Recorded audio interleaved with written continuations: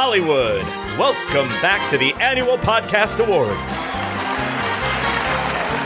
And now, for the penultimate award of the night, the category is Podcasts. The nominations are My Favorite Murder, Pod Save America, Serial, Friday the 13th, and The Joe Rogan Experience.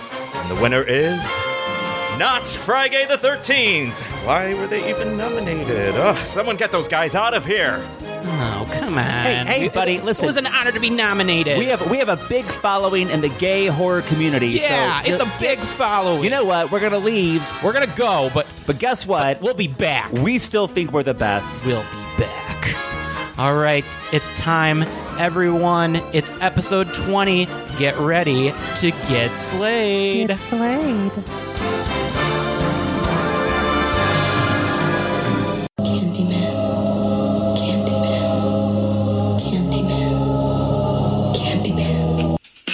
Be afraid. Be very afraid. We have some bad hombres here, and we're going to get them out.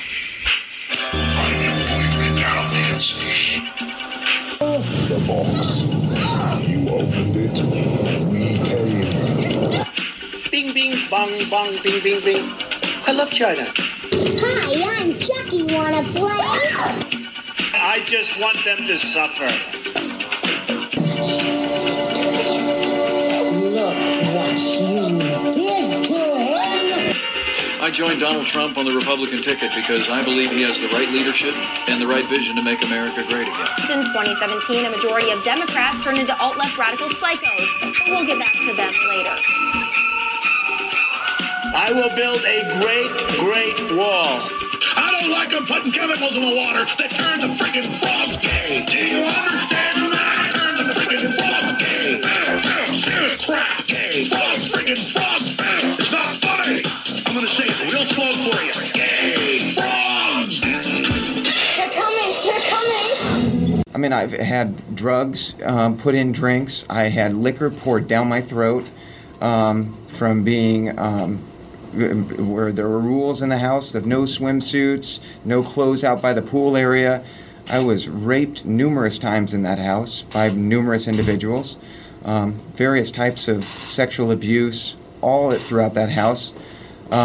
It was just something you were like a piece of meat to these people, and they'd pass you around between them.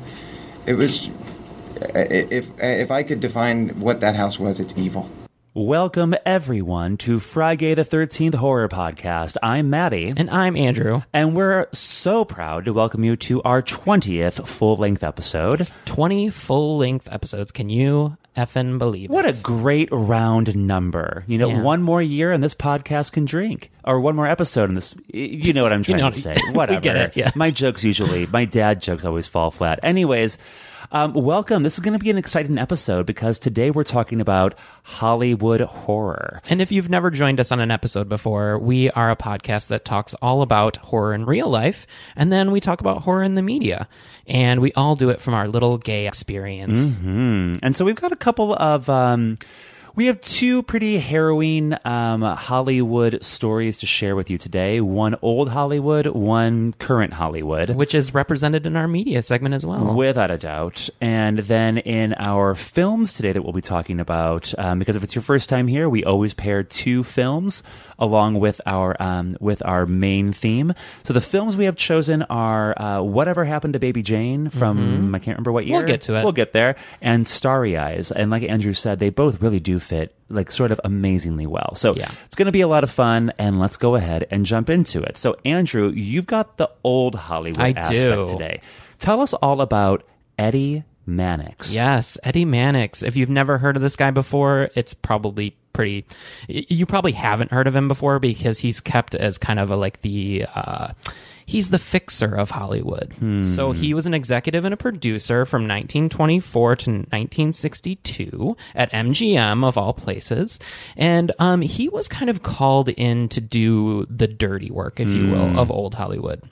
And some of the things that he did are just insane, and I am excited to tell you about some of them. Yikes! So, amongst his many things, let's start with, because we haven't talked about this in a couple episodes, let's talk about rape. Yay! Everyone's favorite topic. He was alleged. He basically, so there's this actress called Patricia Douglas, and she was raped by an executive at MGM, and she actually took her case directly to the district attorney. She didn't go through like normal, because she thought, well, if I take it anywhere else, it's just going to get covered up. So I'm going to go directly to the district attorney. And what year was this again? This was in 1930, in the 1930s. Wow. Yeah. And so she went to the district attorney, pled her case. He learned about it, went in, and basically got the case thrown out. So she never got justice for her rape on that. That's ridiculous. Some other things that he did, I think the biggest thing that he did was with the actress Loretta Young. Loretta Young was a co-star of Clark Gables during the filming of The Call of the Wild in 1935. Okay. And they had an affair during this. He was married at the time, so... Surprise. She actually got pregnant from that affair. Wait. Are you telling me that somebody in Hollywood had an affair? Yes, I am. This blows me away right now, folks. So she got pregnant. Pretty much, EDDIE MANNIX said, okay, well, if you're going to keep this child, because he was also accused many times of coercing women into having abortions, he's like, if you're going to have this, we're shipping you off to Europe. So bye-bye. So she got shipped off to Europe for 19 months, where then she was forced to cover up her pregnancy by saying that she adopted a child while in Europe. So she adopted her own child. What was her name again? Loretta Young. Loretta Young. I want to read more about her. He also he dealt with Judy Garland's drug addiction. Wow. And Mickey Rooney's serial cheating. He dealt with all that stuff. He also was allegedly, this is all alleged, because obviously nobody kept records of this stuff. But, right. So one of the big stars at MGM at the time was the guy who was in, what is his name? Wallace Beery. So he was in things like The Big House, Billy and the Kid, The Secret Six.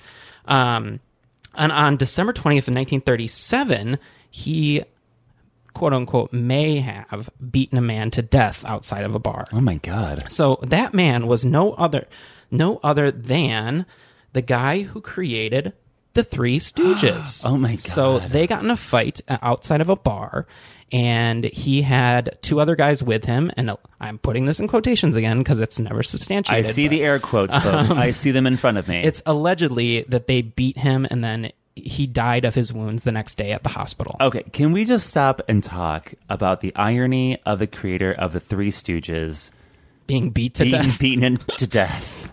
Based, thinking about the Three Stooges. And by the way, there might be some younger people out there who have never even seen the Three Stooges. If you haven't, it's a show where basically three Stooges it's physical comedy. Get beaten up all the time. It's physical comedy. It's physical comedy.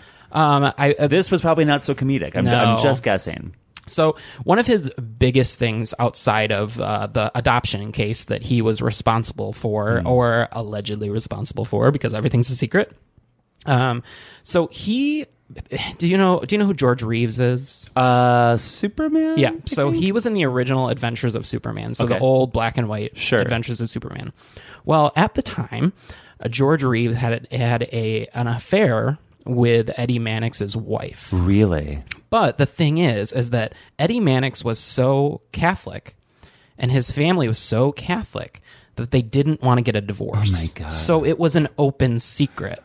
We'll get more back to that in a little bit. So they'd rather have them cheat than get divorced. Exactly. Oh my God. So eventually George Reeves fell in love with another woman and basically had to cut off the affair.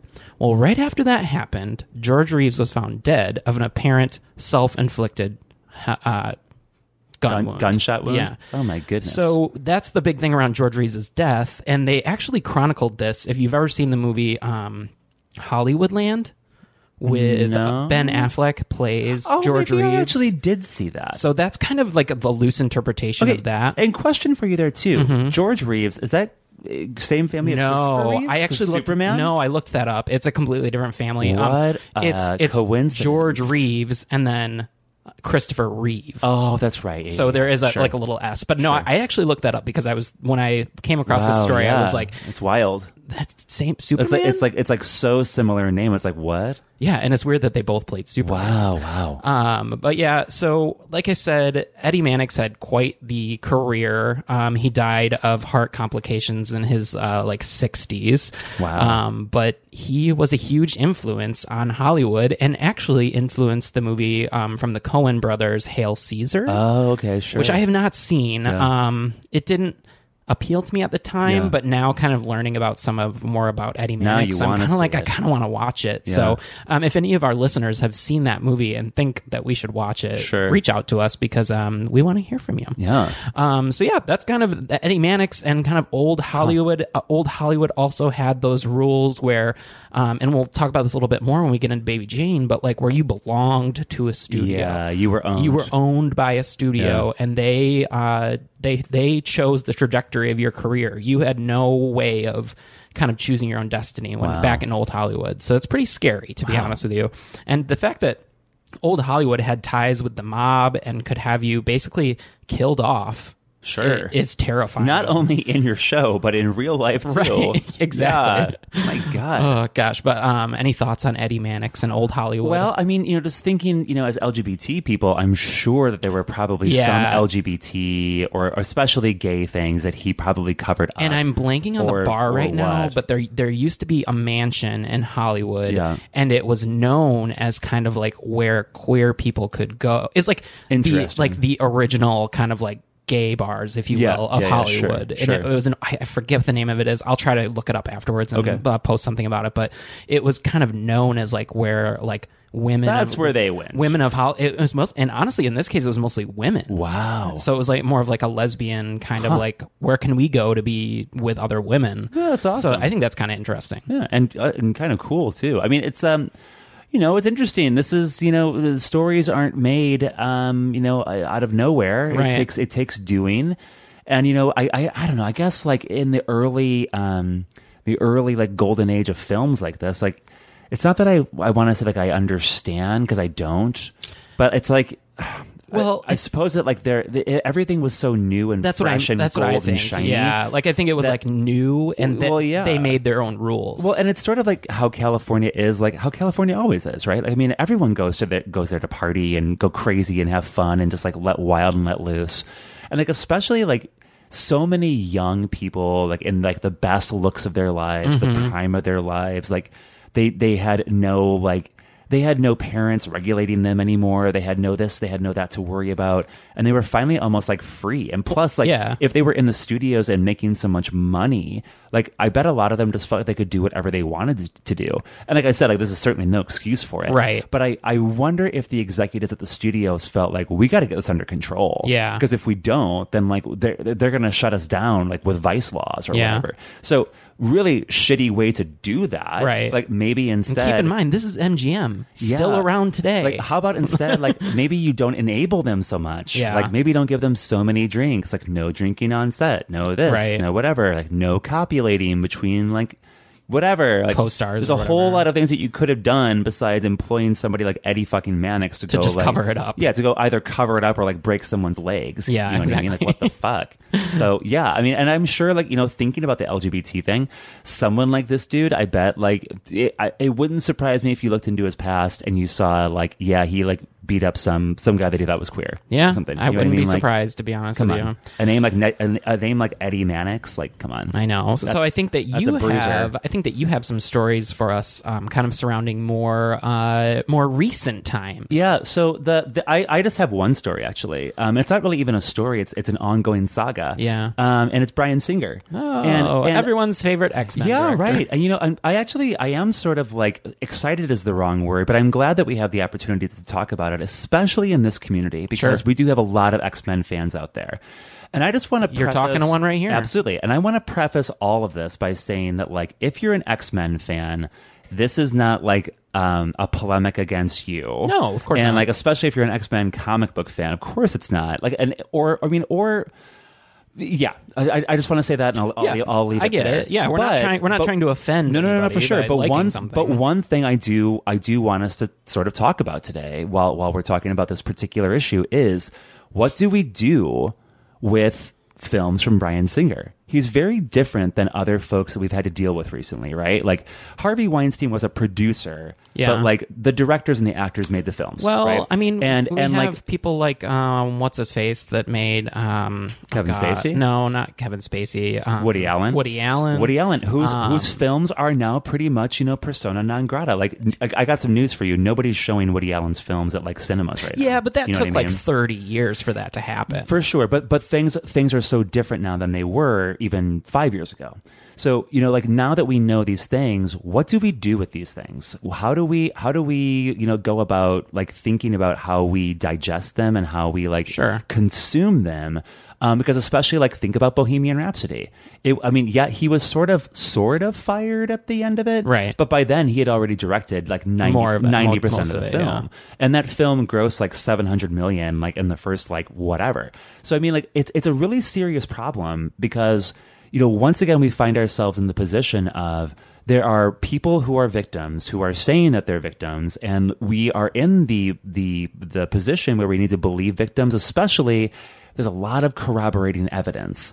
And that's what I want to talk about is how, if you haven't read it, and I'm sure everyone's probably kind of familiar with it, but The Atlantic had an article in March of this year where they interviewed over 50 sources. They talked to, I think, like a dozen different victims who have come out with accusations. Can I just address your first question? Like what do we do? Can we get to that at the end though first? Yeah, okay. Because I think we need to hear about the stuff. Okay. Yeah. And then because the art is important because this is a podcast about like it's about horror but also about movies. Yeah.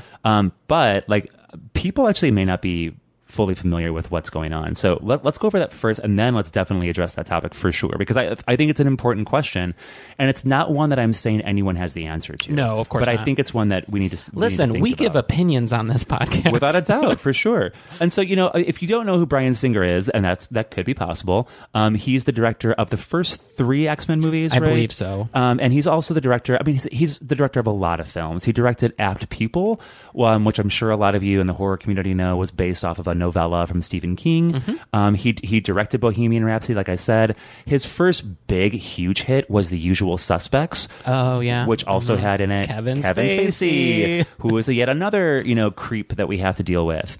And through, it was actually Apt People where things first started to get really weird for Bryan Singer. And the reason why, if you don't know the story about People, just like a 5-second thing, it's about a kid who is played by Brad Renfro in this, who finds this old man in his neighborhood who's played by Ian McKellen.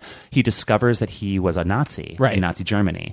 And so Brad Renfro threatens to basically out him Expose to the him, whole community unless he tells him the story of all of the atrocities that he committed. And so just a bunch of fucked up shit happens. It's a really good short story. Have you read it? You've read it? I've read the story. Have you seen the movie? Yeah, and I think the movie's just like fine. Yeah, sure. But the story is really good. Do you remember in the movie the shower scene? In the school? No, I don't. So there's a shower scene. It's probably been 20 years since I've seen that movie. There's a shower scene in the school where Brad Renfro's character goes to school, and in the scene, it's like after gym class or whatever, and he's going in to take a shower with the other boys, and it's one of those like old school kind of like shower rooms, like we probably had like an when we were in middle school, an open shower room where the whole thing is open, and so like the camera goes in and follows Brad, and like you can see a lot. Like you can't see like full wang, but you definitely see a lot of butt. And it was a mixture of both adults and minors. And what happened on the sets? So are there multiple people in the scene? Yeah, they're all supposed to be in high school. Gotcha. But what actually happened on the set that day was that a bunch of minors had been contracted directly from the school in Altadena, California, right by LA. And the parents were all aware that there would be partial nudity, but they all thought that meant like, well, they're in a shower, so like it'll probably be like just my kid, like top half, my kid wearing a towel, and his shirt will be off. And they were like, okay, we can do that. That's no big deal. Or they would have a Speedo on or whatever. Not the case. There were a lot of allegations and there were a lot of lawsuits that came out of that particular scene because the boys said that they were pressured to disrobe completely. Oh, wow. And there was one person in particular, his last name is Valdivinos, and he said that his accusation was that Bryan Singer saw him in the bathroom, followed him in there, and waited until he was done at the urinal. And when he turned around, Bryan Singer was there and said, Ugh. "You're so good looking. Do you want to be in a movie?" And then like he tells a lot of other things too. But part of what happened on the day on the set was that he was kept separate in another room, like kind of like around like the cameras and the lights. And he describes it in vivid detail that Bryan Singer eventually like kept coming back and back and back, and he wasn't going on set. He didn't know what was going on. And Bryan Singer came back and kept touching his chest the whole time until he finally came back and then reached under the towel and then masturbated him like while he was sitting there. And Valdivinos was like 14 years old at the time. So doesn't know what to do with that kind of situation. He was scared. I mean, like any victim of sexual assault, which we've talked about before on the show, when something like that happens to you, you freeze. You don't know what to do. Yeah. And especially if you're 14 years old, you really don't know what to do. Valdivinos was a great student in school. He was, an A and B student. He was a star on the football team. After that, his life tanked. He dropped out of school. He got a girlfriend pregnant. He worked minimum wage jobs for years until he finally went back and got his GED. So he was in fact straight. I mean, he was straight, but it doesn't really matter anyway. Yeah, no, I'm just trying to put together. Like, I mean, I don't know from any of the sources, to be honest. Okay, because he doesn't say one way or the other. Like, because we should mention that Bryan Singer does identify as a gay man. He does. Yeah, he does. And so saying like that is outside of like, when we run into a lot of these stories about rape allegations, and we covered a lot of it in episode 9 when we talked about our college cover-ups.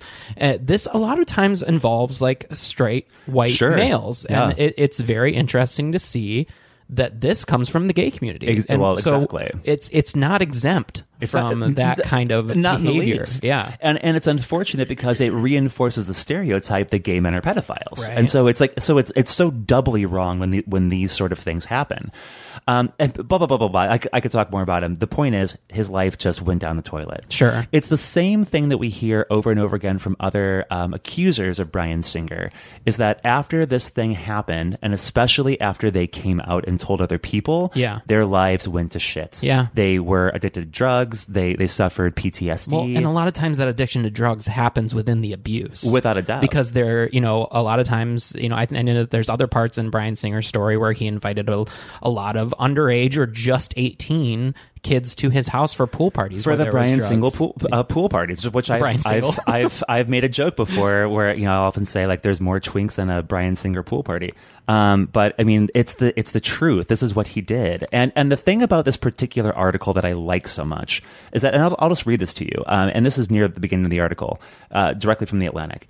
We spent 12 months investigating various lawsuits and allegations against Singer. In total, we spoke with more than 50 sources, including 4 men who have never before told their stories to reporters. A man we'll call Eric told us that he was 17 in 1997 when he and Singer had sex at a party at the director's house. Another we'll call Andy said he was only 15 that same year when he and Singer had sex in the Beverly Hills mansion. Both men say Singer, who was then in his early 30s, knew they were under age 18, the age of consent in California.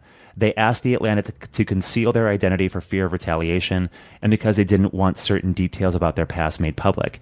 The retaliation part is especially important because you hear that from other people on down the line, that they've seen how powerful he is. It's a lot like Harvey. He's sort of like the gay Harvey Weinstein. Well, that's what I was going to say. Like it's very synonymous with the Weinstein thing where anybody that's kind of come out against him, their career has literally just tanked. Without a doubt. I mean, I'm thinking people like Rose McGowan, Mira Sorvino, what is the I'm blanking on her name right now. She was in Double Jeopardy. I mean, there's so many. Double Jeopardy. Who was in Double Jeopardy? Winona Judd? No, Ashley Judd. Ashley Judd. Winona Judd. Sorry. And the thing is that he still continues to wield power, right? So not only is he rich as Roosevelt, but then also, directly from the article, Singer continues to enjoy the benefit of doubt in Hollywood. This fall, Millennium Films, I should say last fall, signed Singer to direct Red Sonja, an adaptation of the sword and sorcery comic book for a reported $10 million. Asked why Singer was hired, despite the allegations against him, a Millennium publicist said, "I'm afraid the response is unavailable for comment. The protagonist of Red Sonja is a survivor of sexual assault. And I think he's been recently replaced in that. Has he really? I think so. Well, yeah, I think the controversy came out. I mean, thank goodness, but also like, not soon enough. There are so many allegations, and we will post the article on our social channels. But the most important part of this is that within the article as well, they speak with a clinical psychologist the whole time who's an expert, obviously, in this sort of thing. And his name is David Lesak. And, I think a lot of people, especially with boys, and we talked about our own sexual assault experiences on this show before, and about how we didn't tell anybody for a very long time. It took me until the show to actually come out about it. And one of the things that David Lesak says is boys are expected to be strong, capable of defending themselves, and far less vulnerable than girls.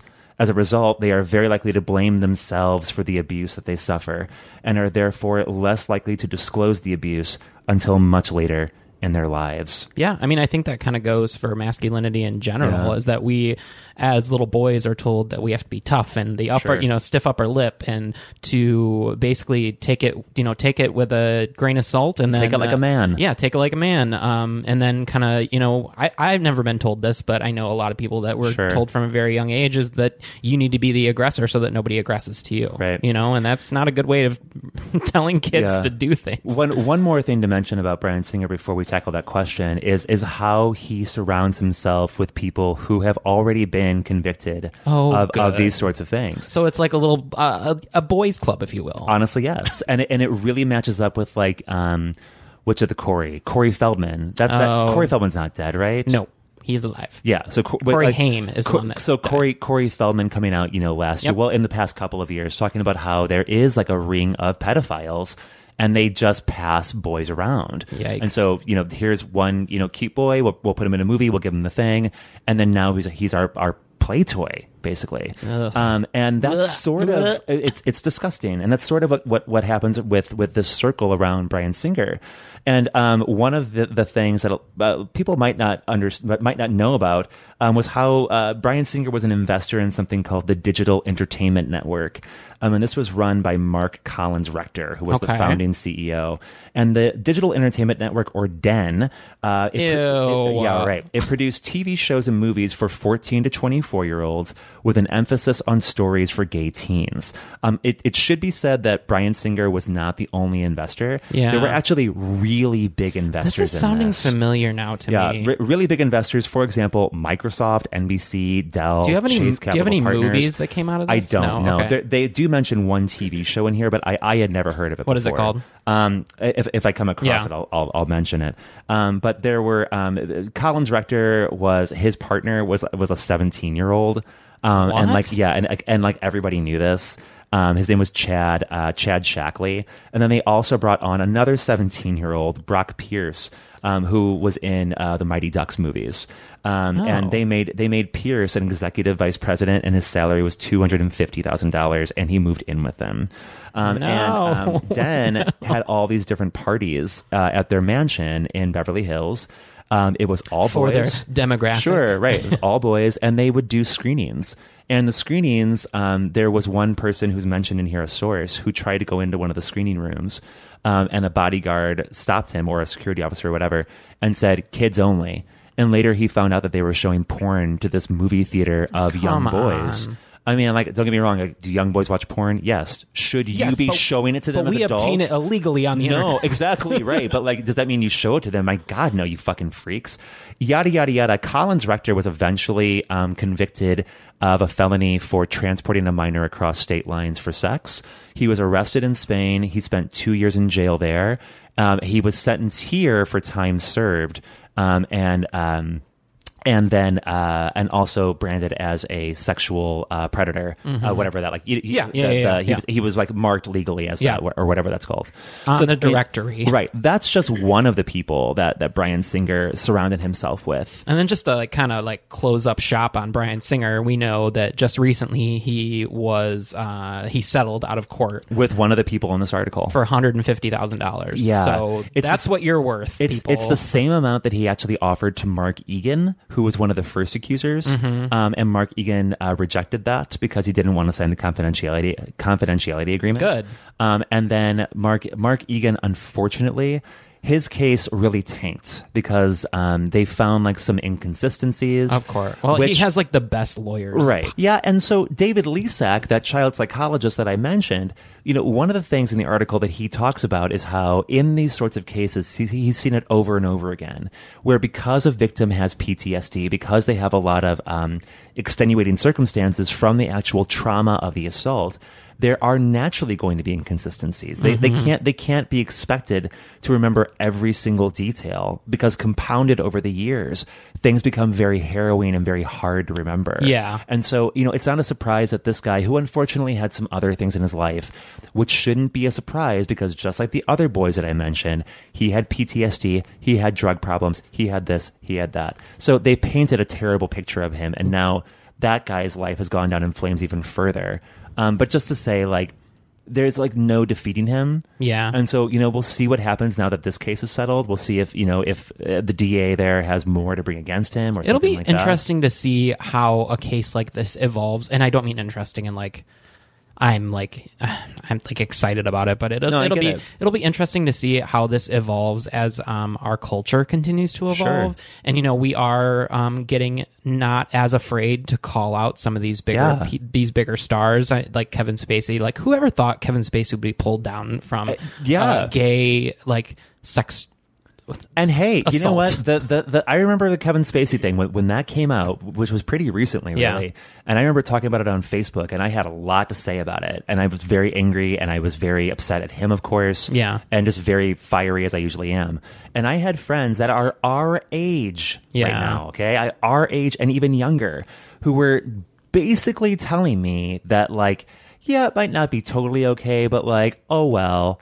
And I was just like, what literally is the fucking problem with you? Yeah. That you think in any world, even if it's a gay thing, that's okay? I think that's it's the Hollywood effect. Exactly. It's these people that we've put on pedestals that we don't want to take down because we've held them to such high regard. But Boing, right there. Can we talk about that question right from what you just said right there? Yeah. I think it's a perfect segue. Yeah. So I think what we want to address in the last part of our horror in real life is how do we deal with that entertainment going forward? How do we deal with the X-Men movies? How do we deal with American Beauty? How do we deal with those kind of usual suspects? I mean, there's a double whammy right there. How do we deal with those things? And I guess from my opinion, I think we have to look at them as separate things. I think that there is the art and then there is the person, because just because Bryan Singer and Kevin Spacey were a part of Usual Suspects doesn't mean that Usual Suspects was not littered with talent and people that are good people. Well, let me ask you this though: like, do you want? So I think Usual Suspects is different from like X-Men, for example, because the X-Men, like, that was already done and done. I think the last one is maybe a little questionable because that, like, when did that come out? 2015. The last what? The last X-Men? It literally just came out this year. The one that he did, though. X-Men, oh gosh. 2000. It's been a while. 9-ish. Oh, so, that's further back than I thought. Okay. So those are a little bit different. different. Talking about The Last Stand. Yeah. Yeah. Those are a little different because, like, Bryan Singer isn't in the movies. You know what I mean? Where, like, with Usual Suspects, Kevin Spacey's actually in the movie. And so, like, for me, it's a little bit, and I love The Usual Suspects. I can't watch it because Kevin Spacey's in it, and I don't like watching him. And it's the same way that I feel about American Beauty. I don't want to watch his stupid face ever again. Yeah, but like Bryan Singer as a director, I can see people still liking the X-Men movies. Sure, because even though he directed it, like, he's not there. I don't know if that makes sense.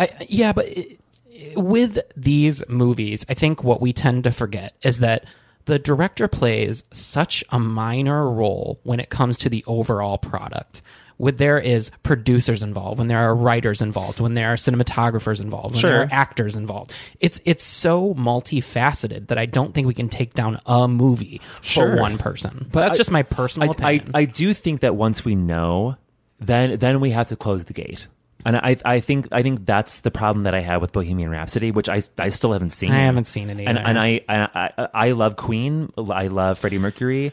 My whole thing with that movie is not necessarily the Bryan Singer effect. My whole thing with that movie is more of the Queen effect. Well, I think that too. I think there are a lot of problems there. But as soon as I didn't even realize that he was directing it. As soon as I heard he was the director, You're out of here. Done. Because now I know. And it's just like with everything else. Like when you don't know, you don't know. Yeah. But when you know, you know. Yeah. And so how can you keep supporting it if you know, like, the people that are making the benefit off of this thing? And I suppose that we can make the argument, like, well, Hollywood's kind of dirty all over the place, so you never know what you're, supporting. But I don't think we can not do really. that, though, I mean, come on. Like, it's that's we know about these accusations, and we'll ever let Harvey Weinstein produce something again? Not sure. That's how I feel about it. Well, I think we should close it out because we're going on about 30 minutes now. That was good stuff, though. But we have enjoyed talking about as much as you can enjoy this stuff. But Sure. it's an interesting topic. I encourage you to look more into it on both cases and inform yourself. But we will take a quick break and come back with what you've been watching, bitch. What you been watching, bitch? Let's all go to the lobby. Let's all go to the lobby. Let's all go to the lobby to get ourselves a treat. Welcome back, everybody. It's time for the segment that we know and love. What you been watching, bitch? What you been watching, bitch? And if you've never been to a show with us, this is literally where we just talk about some of the things we've been watching. Yeah, and we used to do this like every other episode. Now I think we just do it every episode. And Yeah. I gotta tell you, I'm okay with it. We'll do questions in the near future. Oh, we haven't done that in forever. Yeah, we will, because I want to get some. Next episode. Yeah. Next episode. Okay, yeah, mark it here. Done. Post it. Got it. But do you want me to start, or would you like to go first? I'd like to start. Go ahead. Because it's especially poignant for today's episode. I just saw this week Once Upon a Time in Hollywood. The Quentin Tarantino. Yes. And I got to tell you, I absolutely loved it. If you're a good. if you're a Tarantino fan, I think you will too. I'm not going to tell you much about it, but it's wonderful. It's all in 1968 and 69. And just to give everybody a quick alert, in this segment, we do not spoil things. Oh, yeah. So you don't need we never to, spoil things here. You don't for need sure. to skip ahead. Yeah, no spoilers at all. And with this, the first two acts, you're going to find yourself going, this is pretty different for Tarantino. Sure. And then that third act, you are going to start cheering in the theater like I did and laughing hysterically because it is pure Tarantino. And I think altogether it just sort of becomes yet another installment in the genre, I think, that we can just call Tarantino. I loved it. Brad Pitt was fucking awesome in this. Cool. So good. I want to see it. I'm not always there for Quentin Tarantino. Yeah. I'll be totally honest, but this looked good, Oh, yeah. and I liked that it was kind of a take on a story that you know, but maybe from a angle that you don't know. Oh, big time for sure. And like also honestly, as like a buddy sort of like Western film in a weird way, Leonardo DiCaprio and Brad Pitt were solid. It's a really great film for both of them. I think you'll have a great time. It's a little long, so just keep that in mind when you go to see it, like a lot of Tarantino movies. But you know what that means? You have more time to drink, so get more drinks. There you go. What's your choice? So I will keep on the new in theaters route, and we went and saw Crawl. Oh, the alligator movie. Are they in Florida for this? Yes. Oh, thank God. It my is favorite state. I'm not even gonna lie to you. This was the most fun I've had in the theater in a long time. Really? Yeah. It's just that movie. It's straight up just fun creature feature. Back in the days when we had things like Deep Blue Sea and things like that, this is that, but with I almost said crocodiles. It's that with alligators, and I actually had to look up alligators versus crocodiles after this. Is there a big difference? There is. It's their snout and how big they get. Oh, okay. So alligators are the ones that get real big, and they have like the wide bill. Interesting. Whereas alligators kind of stay a little smaller, and they have like pointed bills. Huh. Okay. And alligators are the more the ones you hear about that were involved in like attacks. I essentially. see. Yeah. But this movie is essentially about there's an oncoming hurricane in Florida, and this girl goes to the University of Florida, and she wants to go check on her dad because he's not answering his phone. And they go to their childhood home, and things ensue from there. So wait, you're telling me that there was a hurricane in Florida? Yes. Wow, I would have never guessed that. Good. You know what? I love. Terrible things happening in Florida. I'm going to see this movie. For sure. Honestly, Maddie, it is a ton of fun. It is a solid 88 minutes. Does that gator go through Leesburg, Florida, by chance? I don't think so. Ah, damn! I wish it would. Anyways, we'll talk about that later. It's short. It's short. It's sweet. It's a perfect summer movie. Honestly, go see Crawl. It does look really good, and especially because, folks, if you're not from Chicago, you may not have heard that we had an alligator loose in Chicago. Yeah. Not even fucking with you right now. You may know that Chance the Rapper is from Chicago, but you don't know about Chance the Snapper. Literally, we named the motherfucker citywide. We named him Chance the Snapper, which honestly was probably someone's pet that they let loose in a pond. Yeah, exactly. It's kind of weird. But all right, what's your next pick? My next pick is Stranger Things 3. I'm sure pretty much all of us have finished this by now, but I'll still keep it spoiler free. I really loved it. There's one thing I'm not going to keep spoiler free, so just FYI. Okay, fine. We always break the rules in every segment. Well, no, it correlates to our podcast so much that I can't not talk about it. Of course. For Stranger Things 3, though, I fell in love with it. I love how the kids are growing. I loved the character development. I thought the ending of it was so beautiful. I just cried so hard at the end of it. Did it feel to you like an ending? Like an ending? No, it didn't. To me, I feel like there's going to be more. I feel like there's going to be more, but I feel like they might go outside of the kids. And you know what? I think if they do, I was a little worried about it going into the season.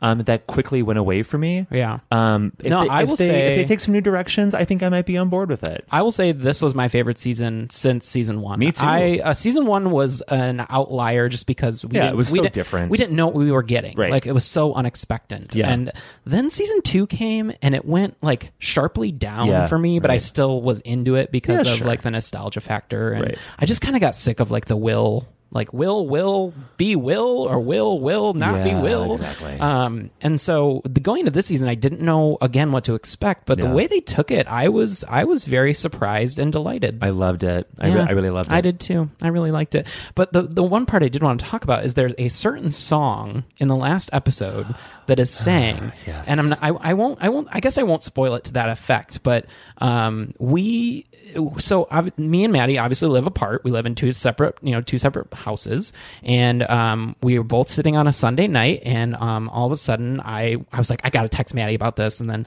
I literally, as I'm sending my text, he sent me his text about a certain song that is sang in the last episode. I think my text was like, girl, you have to finish Stranger Things immediately and text me right away. And mine was very similar. Exactly. And we were both like, oh my God, total jinx. We just hit that spot at the same time. Because we released our final Friday's favorite movies, and that's all I'm going to say. So listen to that final Friday's Faves movies, because it was really good. And you'll get it. What's your next choice? My next choice is a movie that I actually just watched last night after we watched the movies for this episode. God, you had time for another movie? Yeah, I'm a night person. I just can't. I can't sleep sometimes. Yeah. But I watched this movie called MFM, which, if you don't know, Master of Fine Arts is kind of what that stands for. Oh, MFA?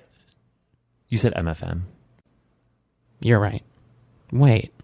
Yeah, you're right. MFA. MFA. Sorry, brain fart. It's okay. MFA. It's on Amazon Prime if you wish to watch it. It was a movie that I remembered another podcast talking about, and I can't remember exactly which one it was, but it's basically about this girl who is sexually abused, and what she decides to do in the wake of that is that she's going to go around, because she doesn't get justice through her school, just like our people in episode 9. And so what she decides to do is go ahead and look up some of the local cases around that have not gotten justice and go serve them justice herself by killing them. So yeah, I would recommend MFA. Good. I love that.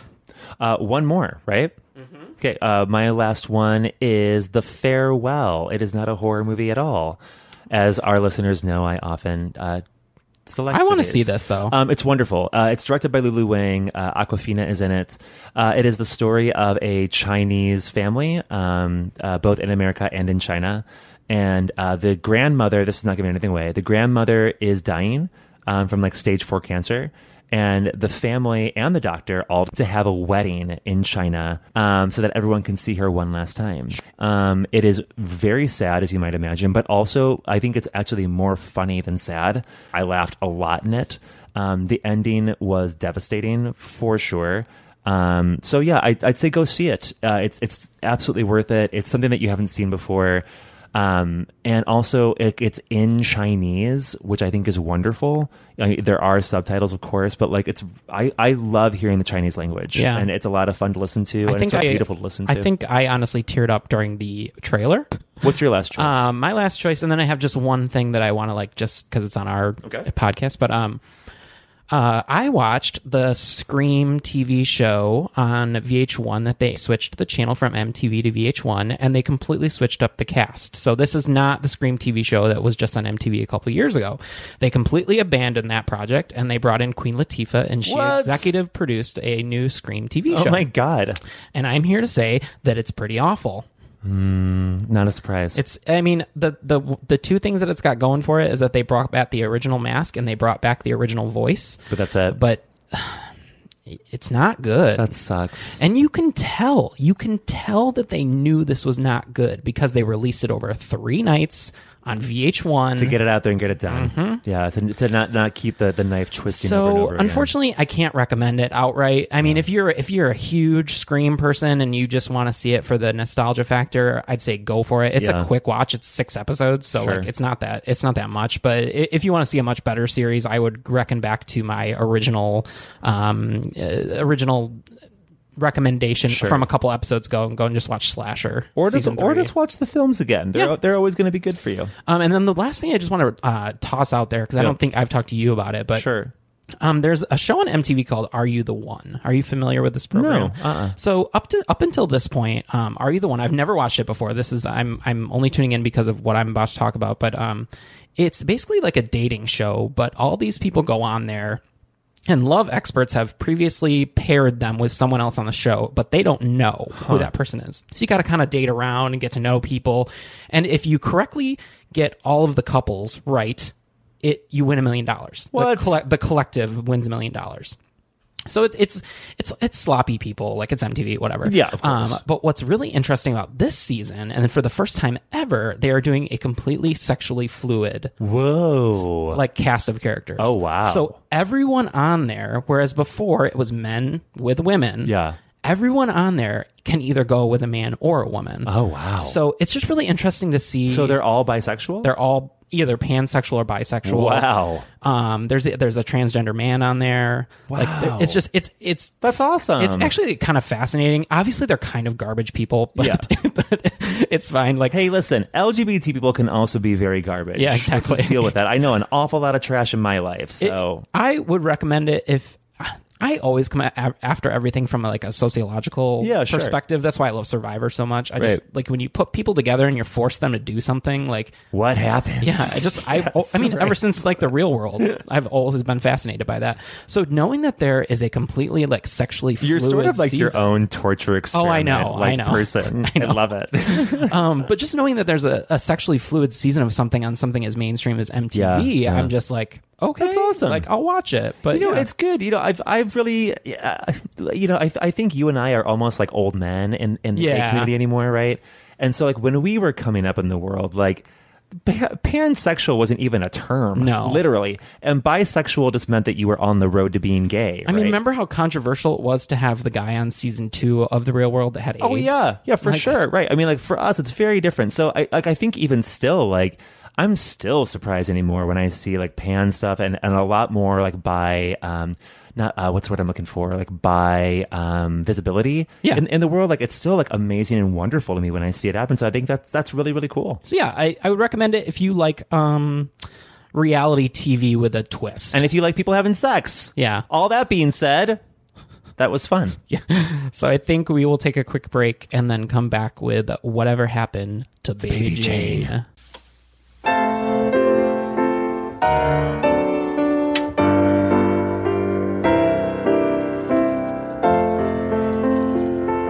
I've written a letter to Daddy. His address is heaven above. I've written, dear Daddy, we miss you and wish you were with us to love.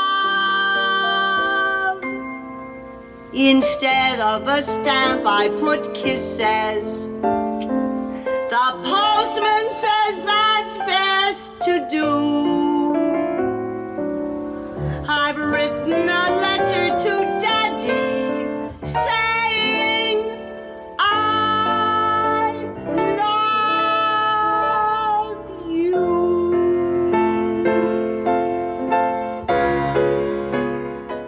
Welcome back to Friday the 13th Horror Movie Podcast. We're on our movie segment now, everybody. Get excited. Today we are starting with a little movie from the 1960s. Maddie, what movie will we be covering? This is 1962's Whatever Happened to Baby Jane with Bette Davis and Joan Crawford. Yeah, this movie. Interesting. This is only my second watch for this one. I love this one.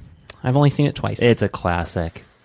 Why don't you tell us about it? Why don't you tell us the plot and the notable cast? I'd love to. So this is a tale that almost redefines sibling rivalry. Fated actresses Blanche and Baby Jane Hudson lived together. Jane was by far the most famous when she performed with their father in vaudeville, but as they got older, it was Blanche who became the finer actress, which Jane still resents. Blanche is now confined to a wheelchair, and Jane is firmly in control. As time goes by, Jane exercises greater and greater control over her sister, intercepting her letters and ensuring that few, if any, from the outside have any contact with her. As Jane slowly loses her mind, she torments her sister, going to ever greater extremes. Thank you to Gary KMCD for that synopsis on IMDb. But I'm sure a lot of you have seen this very classic movie, which is a sort of a horror adjacent suspense thriller. One of I think my favorite horror films. Watching it again, I haven't watched it in a while, but going back, I forgot really how brilliant this film is. Very disturbing to watch, even for a movie from 1962. So yeah, great film. Yeah, I think. Oh, and notable cast too, of course. I mean, I already mentioned Bette Davis and Joan Crawford. There are some other folks in this. Let me just go to. The cast section they're right now. they're the big two. But those are, of course, the big two. Actually, Bette Davis's daughter was actually in it. She's the girl that lives next door. But there are some other people. Maxine Cooper was the bank teller. She's been in a lot of stuff. Ann Barton was in this. Wesley Addy. Victor Bruno played Edwin Fled, the character that I love to hate. So yeah, some really great people, but of course the big ones are Joan Crawford and Bette Davis. Yeah, so let's start first with a little discussion of the movie, and then maybe we can do a little bit about the Hollywood side sounds good. Of this one. So what I enjoy about this movie is, for a product of its time, for when it came out in 1962, I think they take a lot of liberties that a lot of movies maybe weren't doing at the time. Sure. Like, we have dead animals in this movie. Oh, my God, yes. And a lot of very disturbing scenes. So just spoiler alert, because we give everything away on this portion of the show from a movie from 1962. Yeah. But a hammer to the back of a head. Sure. There's some stuff in here that they do that I don't necessarily think they were doing at the time. It's a very violent movie. Yeah, for sure. And the psychological torment is really where this movie takes a corner, because there are things that if you're not familiar with the movie, it begins with a nondescript. It starts with Baby Jane, and you kind of learn about that. But then there's a very nondescript where you don't see anybody's faces. You only see kind of what happens in the aftermath. Because we know that Blanche is in a wheelchair, Right. and we know that Jane is taking care of her. But then we learn the reason why. Right, and there is a moment where a car, basically, someone is going to open a gate, and the other person that's driving the car rams the gate.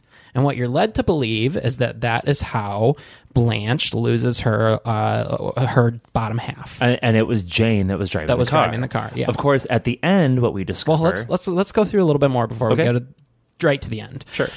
Because I think that what makes this movie stand out is the performances. Yeah. I think both Bette Davis and Joan Crawford give amazing performances in this. And I think, given that Joan Crawford's stature at the time, and Bette Davis to a certain extent as well, but to have her in a wheelchair with a gross ass wig on, and also then being tied to a bed later on, and for the most part towards the end of the movie just being a vegetable, that's pretty big to tell a huge actress that she's just going to be confined to a bed or a wheelchair an entire movie. Without a doubt. And then we have Bette Davis, who is really the crux of the movie. She's the one that's leading the action. She's the one that's doing all the manipulation. She kills her bird. She serves her bird on a silver platter. Then she serves her a rat later on. Like, it's I love that part right before where she's like, by the way, Blanche, we got rats in the cellar. And then she like goes around the corner, just like wait for the reaction. And there's a great dichotomy in that scene, because there is the showing of Bette Davis's character laughing, and then Joan Crawford's character sobbing. Totally. And there's like a weird, like they go back and forth. Yeah. The only part that for me seemed dated at this point is where they're trying to mimic that Joan Crawford is going crazy. Yeah. And so they just have her spin around in her wheelchair. I know. Right. And they do like the overhead shot, and I'm just like, it reminds was very me Hitchcockian. Well, it reminds me of Julie James, and I Know What You Did Last Summer, where she's like, "What are you waiting for?" Sure, but in a wheelchair. Right. So, oh gosh, that's just like one part where I was like, kind of like, maybe hasn't aged the best. Right. But overall, I think this movie is super solid. I think that the ending is so wackadoo. But what are some of the things that you really enjoy about this movie? I mean, like you said, the performances. Yeah. And I want to be careful how I talk about those, because the maid. Oh, what's her damn name? Elvira. Thank you. I thought Elvira was spectacular, and I thought that the writing for Elvira especially was great. She was not like resigned to just being a black maid. I love that when she figures out that the door is locked, her immediate reaction is, "I'm taking the bolts off this door." Right? Totally. But I thought her character was wonderful. It was wonderfully written and wonderfully performed. I think Bette Davis just knocks it out of the park in this movie. I think that playing drunk is really hard. Yeah. Because you see somebody in the film who plays drunk really bad, and that's Edwin Flagg, he's the big guy that is like the accompanist who like fake falls in love with her, right? Yeah, Edwin Flagg is basically she puts an ad in the paper and for a musician, because Bette Davis, she's going to bring her show back. She's going to bring Baby Jane back, and so she wants a musician to help her score all of her previous hits. You know what? No one puts Baby in the corner, clearly. But I mean, Edwin Flagg plays drunk terribly. He plays drunk like a wincy mincy, just ridiculous person, and you can see how bad it is. And I wish that they would have cast that role differently or written it out entirely, but they didn't. Whatever. In the meantime, Bette Davis plays a bipolar person who has suffered trauma, person who has suffered probably abuse in her life, person who is very clearly addicted to substances. Well, and I think she's also has like a very harsh streak of narcissism. Without a doubt. And you see that at the beginning when she's like, she waits until she's in front of a crowd to then she demands ice cream, right? But I mean, like, these things they don't happen in a vacuum. They happen because people make these things happen, along with you. And I think she plays the nuances really well when she's wasted. You can tell Bette Davis knows how to fucking drink, right? Yeah. Because she knows what it's really like, right? And when she is greatly disturbed, which happens a couple of times, where she's just sort of really just like a little bit, I can't think of the word right now, but just a little bit like, just under the surface. She just kind of plays it that way, just a little bit under. And it's beautiful. Yeah, I would agree. And it's striking, and it just brings you right into it with her, and you can feel how disturbed she is because you feel it too. Yeah, I love how she plays drunk appropriately. Like, there are so many movies where somebody will chug like half a bottle of vodka, and you're just like, that's not realistic. Dude, you would literally be blacked out. Yeah, now. Exactly. And trust us, we know. We've tried. It's kind of true, but not maybe not that far.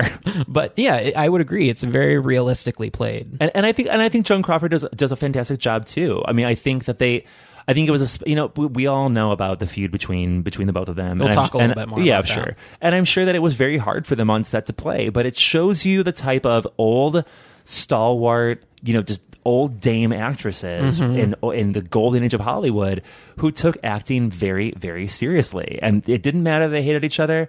They were going to go on. They were doing the role. And they were going to fucking do it the best they possibly could. And they did. Just so our listeners are aware, like neither of them wanted to do this movie. Yeah, they were very against doing it. They were at a part in their career where they had, quote unquote, in Hollywood terms, aged out of the limelight as far as like playing the main lead, and they were now in a different category of actress. And the executives that were that they belonged to, for lack of a better term, right, like told them, we're going to do this horror movie. And they were like, I don't want to do a horror movie. Like, horror was still so passé at this time. Like, it was so like looked down upon. So different. Yeah. And this is interesting because after this, Joan Crawford really goes on to do a lot of horror movies, like Hush Hush Sweet Charlotte. There's some other ones that she does after this that this like kind of sprung her into. But let's talk a little bit about the ending. Sure. I mean, and in the end, it's revealed. That's where we find the twist. Yeah. And so basically what's happened to get us here is that Jane has killed Elvira, or so we think. She's probably dead. Did because she. Oh yeah, no, wait out. She stashes her body. We know she's dead. That's right. So we know she's dead. Edwin comes over and discovers everything. He runs out, and then Jane gets very scared, and she knows that she has to get out of there along with Blanche. And it's a direct correlation to the beginning of the movie, right, because at the beginning of the movie, in the accident, Jane's reaction to the accident is to run away. Yeah, and so she does it again now. When this happens, it forces her to kind of repeat that activity of like it's your like flight or fight mentality, and she's a flyer. And so she takes Blanche to the seaside where her career began, where her dad used to watch her. Daddy used to watch her. And then she lays on the sand for a while and makes a sandcastle until it's time. She's insane. Until it's time to go get ice cream. And when she goes to get the ice cream, then there happen to be some police there. They're actually talking about the case right then. This is one of the parts where I was like, wait a second. I know. Hold on. But, movies. There are literally, I'd say, 30 people at this beach, right, and nobody notices this woman in like full like black dirty dress, like that can't move, exactly, and another crazy woman in a white child's dress. It's all like dirty on the bottom. So so they're there. Eventually, the police come down and they find her, but right before that, Blanche tells Jane, "You have to listen to me. All these years, I let you believe that it was you driving the car. You weren't driving because you were too drunk that night, and I wouldn't let you drive. And so I was so mad at you for how cruel you were to me at the party that night. You were imitating me. You were doing this. You were doing that. And so when you went to open the gate, I rammed the car into you. And while I did that, you were actually fine, but I was the one who snapped my spine in the car, and I was paralyzed." See, that's another thing that we really haven't talked about a bit is that baby Jane has this uncanny ability to mimic her sister. Really? So did she like it? Yeah. There's one part in the movie where she calls the local I guess you saw liquor store. Yeah. But Hudson Liquors or something. Whatever. Yeah. No, because that's their last name. I'm thinking the same thing, right? She calls the liquor store or pharmacy or whatever you want to call it. I want to order some liquors. And which is what she says. This is Jane Hudson. I want to order some liquors. I need 6 bottles of scotch and 2 bottles of gin. We're going out for Michael's birthday tonight, and I'm literally at whatever bar we go to first. I'm going to say, I want to order some liquors. Go ahead.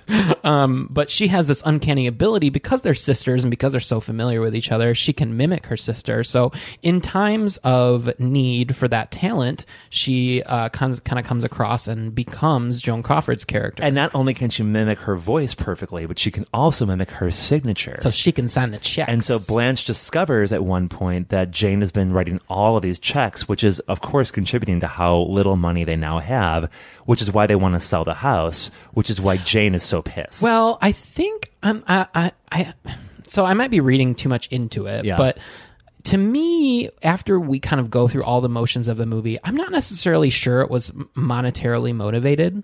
I think that she literally just wanted to like my sister needs to go live somewhere where they can take care of her, and I need to go live somewhere where there are not stairs. Yeah, sure. I mean, fair enough.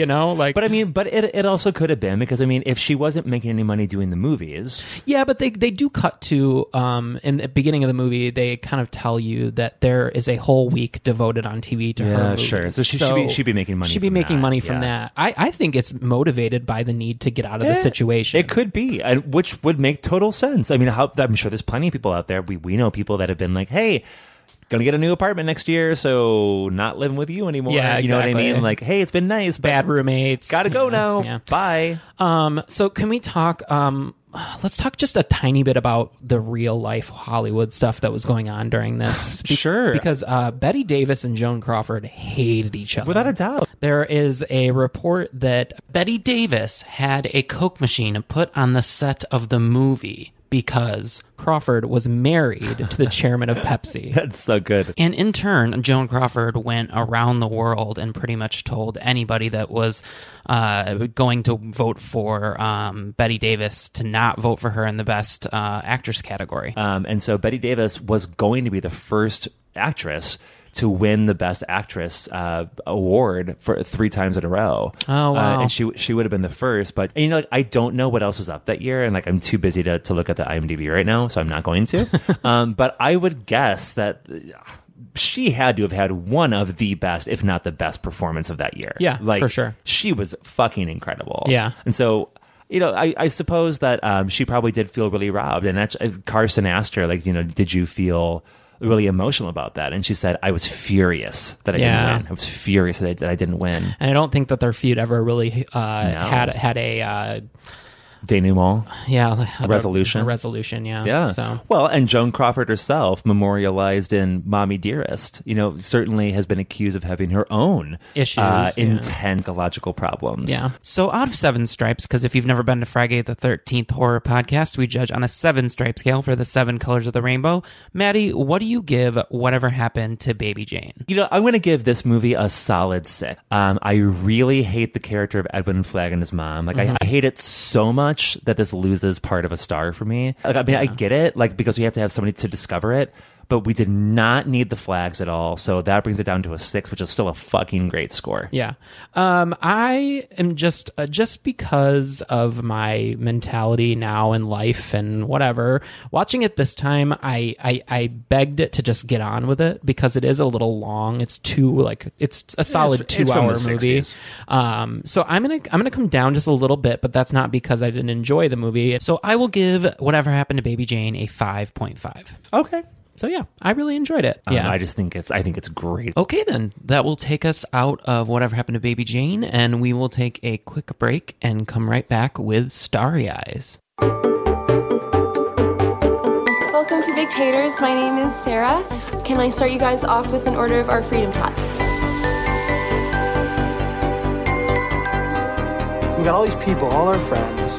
They're just sitting around trying to figure out what to do, trying to figure out how to make something. I thought you were avoiding me. Why would you think that? Because I stole your role. What's going on with you lately? I work so hard. Every week it's a new class, a new audition. Hopefully you'll see something in me. I know I'd be great for this. We'll be in touch.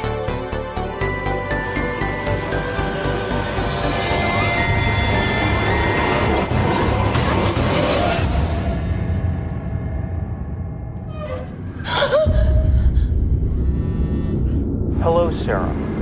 We'd like to see you again. And Sarah, this will be different. Sarah, relax yourself. Sarah, if you can't fully let yourself go, how can you ever transform into something?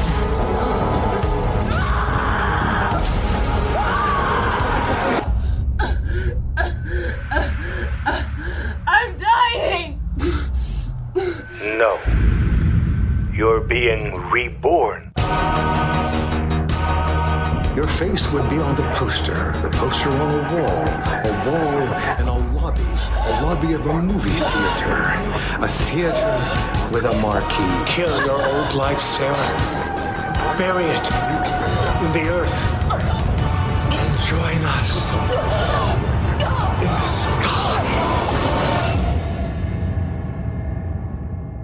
That's me. I'm your girl. I will do whatever it takes for this role. Welcome back, and we're on to our second film selection for this episode.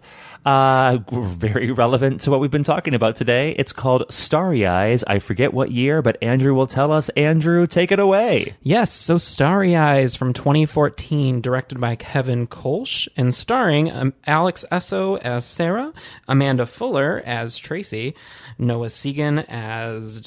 what does that name say?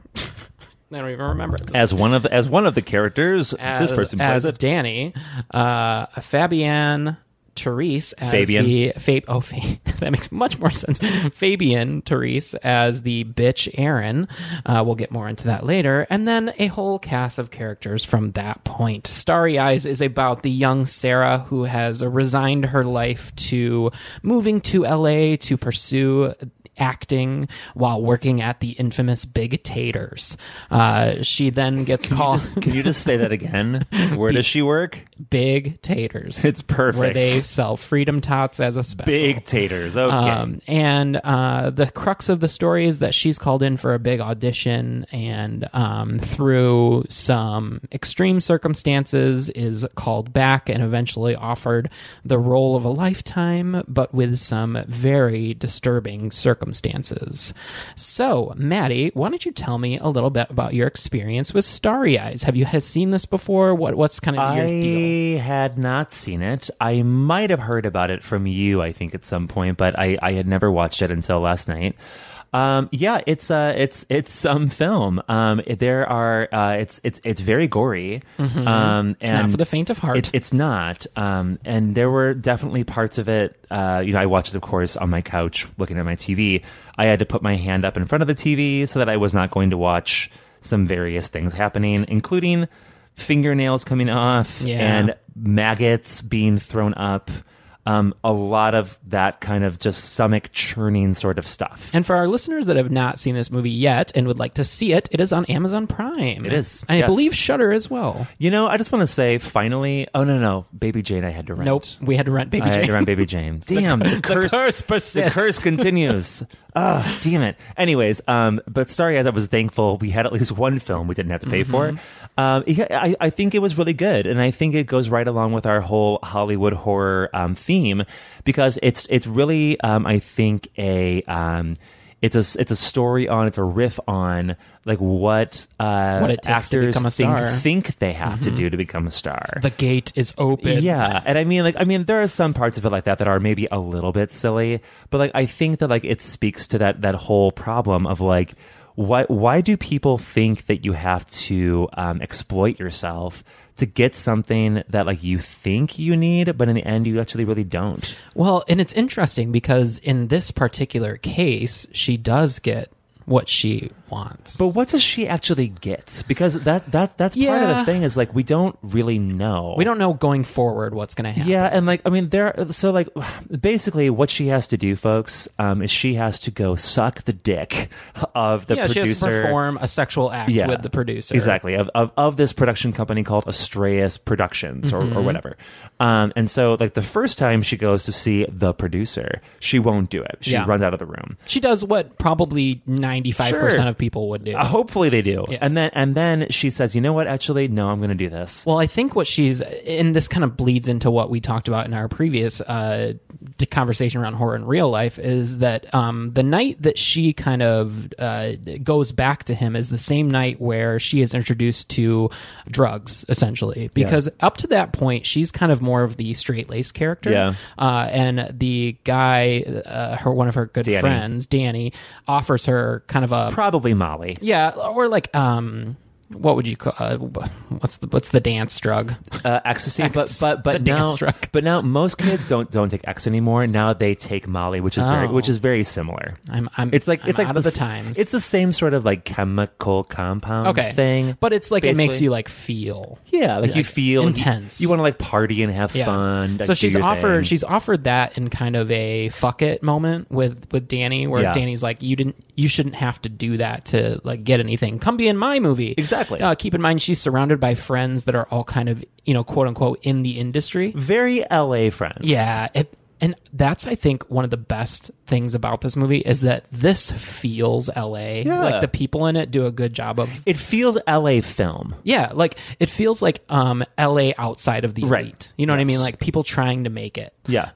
But he's going to make a movie, and he kind of flip-flops back and forth between her and Aaron of like who's going to be in the movie as the lead. Yeah. And he's kind of manipulating the situation to get some sort of like romantic involvement with either of them. Of course he is. But it's in that moment where she's drugged and she's kind of seeing around her like so this is my life. This is what I will continue to have unless I do this thing with Estrellas Pictures. And it's in that same night that she calls them back and says, I want to come back in and see him. And I want to come back in and suck your dick. Yes, it's very true.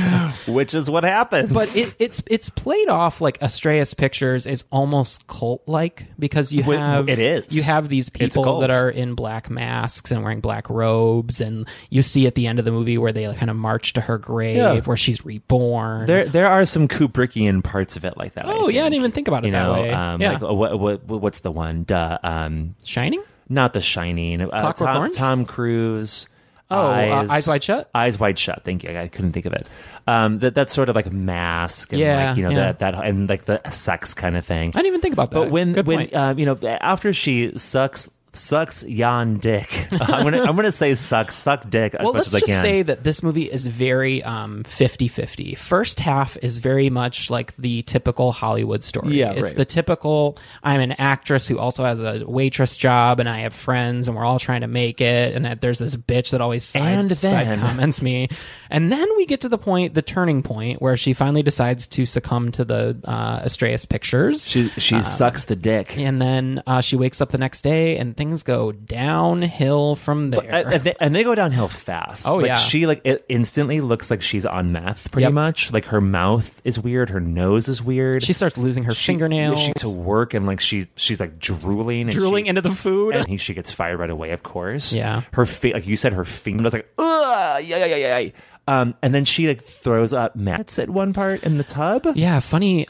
We looked up some of the some of the trivia around this, but she actually put the maggots in her mouth and threw them up for. I just gotta say, that's a little ironic considering the things that her character has to do to get a part in the movie, and then outside of it, she's like, "Oh yeah, no, I'll do it. It's not fine. a problem." It's fine. Because I got some news for you folks. You don't have to do that. Actually, you don't have to do that. So don't. She went method. Don't put maggots in your mouth. Don't. It's not worth it. But yeah, she starts losing her hair, and she's getting these subliminal messages saying you have to murder your own life. You murder your old life. That's right. Kill your own life. So what she decides to, or not, I guess she doesn't decide, going over and killing all of her friends. She kills all of her friends. And it turns into like a straight up like slasher movie for a couple minutes. And then she is like reborn. Body. She has like new eyes that are like a sparkling emerald green. She's completely bald all of a sudden. Her skin is like perfect and beautiful. Yeah. I'm not into them, but her boobs look very nice. Yeah. And it's just they give her this gift of this like beautiful dress and this beautiful wig and this and the new necklace that is the Estrellas logo. So I guess that's what I mean is like, well, she got what she wanted, but like we don't. Unfortunately, we don't really know what that is. I think it's celebrity, stardom. I guess. And I just want to back up just as the brutality of these murders. Which part? Bring it up. It's all over. There are two specifically that are super graphic. Yeah. There is there's Erin, who is kind of like this bitch character. Always has like a backhanded compliment. And she is a bitch in this movie. It's these backhanded compliments where you're like, well, yeah, we're friends, but like, I'm going to insult you. Right, exactly. Right. And then she basically gets slashed in the face, stabbed in the stomach, drags herself across the room to get stabbed again. It's horrific. Yeah. And then her other friend gets her head bashed beaten in over and over again by a dumbbell, basically. And not just like once or twice. I mean like 8 times. And we are talking not turning away from the camera type of bashing. You see her head like break open, and it's just it's It's pretty bad. It's pretty rough. She kills another guy by stabbing him in the back like over and over and over again. And the way that so her kind of like romantic lead, I guess, who she stabs in the chest multiple times, but the way that he does dying in a way in a movie where you don't see it done as well a lot of times, where you kind of see the life fade from his person. Sure. And I thought that was done really well. Yeah, absolutely.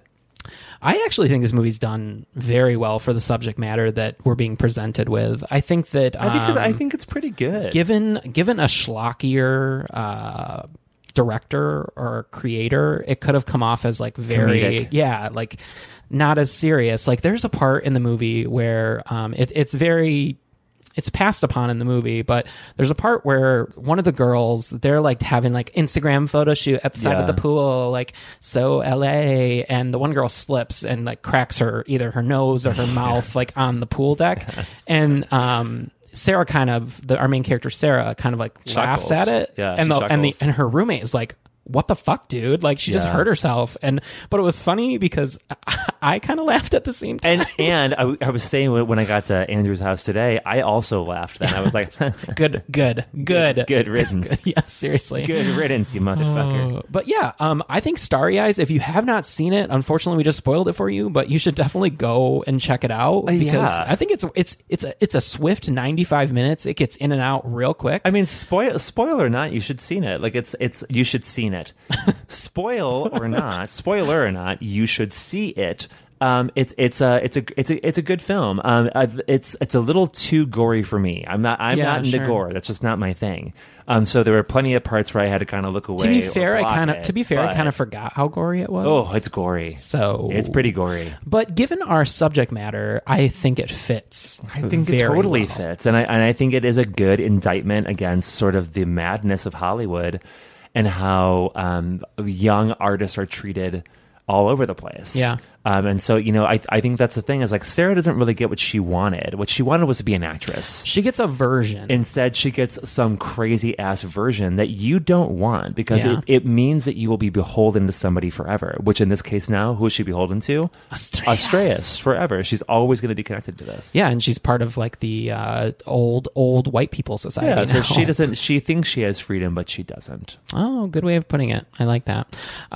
Anything else you would like to talk about with Starry? I think our main actress does a fantastic job. She's great. I thought everyone did a great job. When she suffers, I am suffering along with her. I just want them to suffer.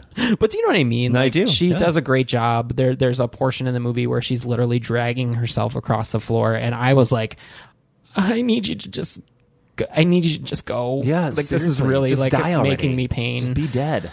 But yeah, I think film. that What do you rate Starry it? Eyes, I'm out of a 7 scale, given what I like about this movie. And I actually am more like, I don't like gore for gore's sake. Like, you know what I mean? Like torture-y movies. Sure. But when I hate that. when it's appropriate, I don't mind it. Yeah. So I honestly, I think I like Starry Eyes a bit more than probably most people. And I'm going to give it a 6. Okay. I'm going to give it a 5. I think it's a great, independent horror movie. Mm-hmm. I think it's most certainly worth watching.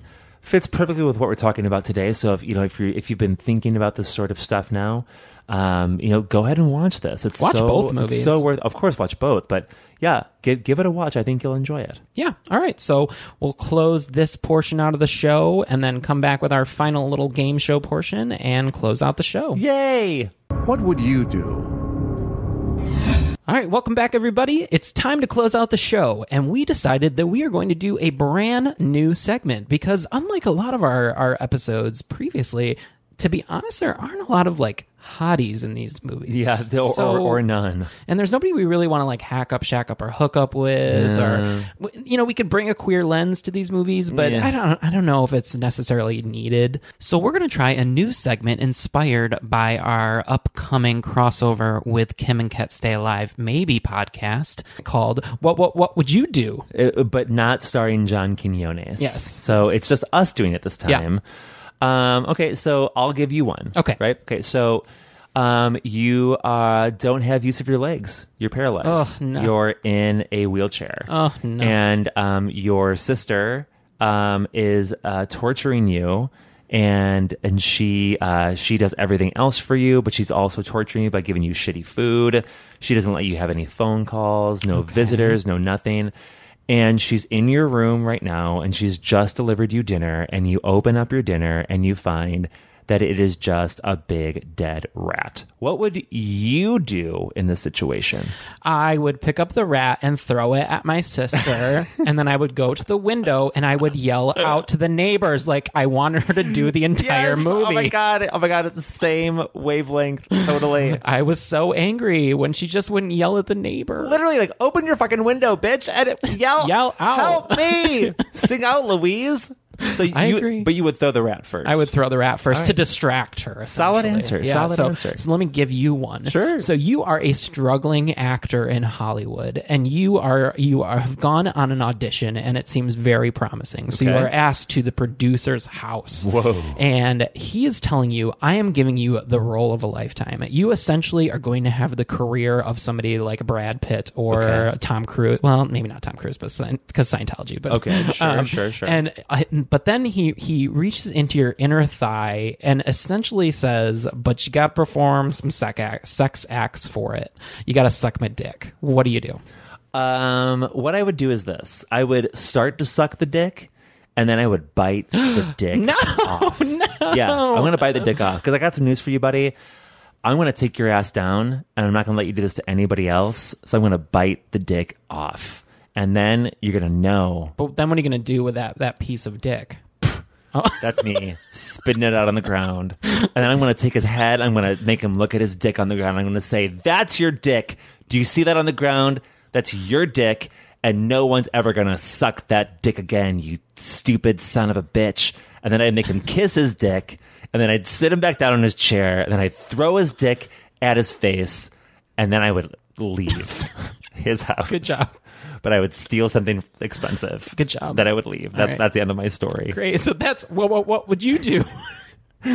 Our newest segment. I think we're going to have to do this segment more. Oh gosh. But yes, that brings us to the end of episode 20. Yeah, episode 20. I cannot believe it, but it's incredible. Here we are at the end of it. And folks, it was a lot of fun. Hope you enjoyed our news segment. It was really hard to get John Quinones on, but we did it. And, I hope you had a great time in this episode. And, just a couple of things to point out for folks. Number one, as always, if you like the show and you haven't reviewed us yet, could you please do that? On Apple Podcasts especially, that really helps us out. Yeah, we're at 191 currently. We're just 9 away from 200. So if you haven't reviewed us yet, please do. If you've already reviewed us, then won't you please talk about us on all of the social medias? Remember that our handle on Twitter and Instagram is Frygay13. That's Frygay13. And on Facebook, of course, just search for us. And also, coming up in September, we're going to be in Indianapolis at the Horror Hound Weekend. It's going to be a lot of fun. There are so many celebrities we are looking forward to meeting. Yep, got to meet that Sidney Prescott. Yes. And we know that there are some fellow podcasters out there that we're going to meet up with, too. And we would love to meet you. So hit us up on the Instagrams, on Facebooks, on the Twitters. Yeah, if you're going to be there, let us know. If you'll be in Chicago soon, let us know. We'd love to see you. And it's just a reminder, we are on the Legion Podcast Network, and a big thank you to Bo Ransdell for hosting us there. Totally. And if you like our show, you should go check out some other shows on there. I think you'd really like them. Yes, please. And then just one announcement from me is that our good friend Duncan, hey Duncan, I'm going to be on his summer series where he's exploring horror movies of the 90s, and I will be on the 96 and the 98 episode as a co-host. Woohoo! Or co-guest, I guess I should say. But so that's going to be a lot of fun. Look for that. I'm trying to think if there's anything else that we need to announce. Like I mentioned earlier in this segment, we will be doing a crossover with Kim and Ket, Stay Alive Maybe, for hashtag All the Horror.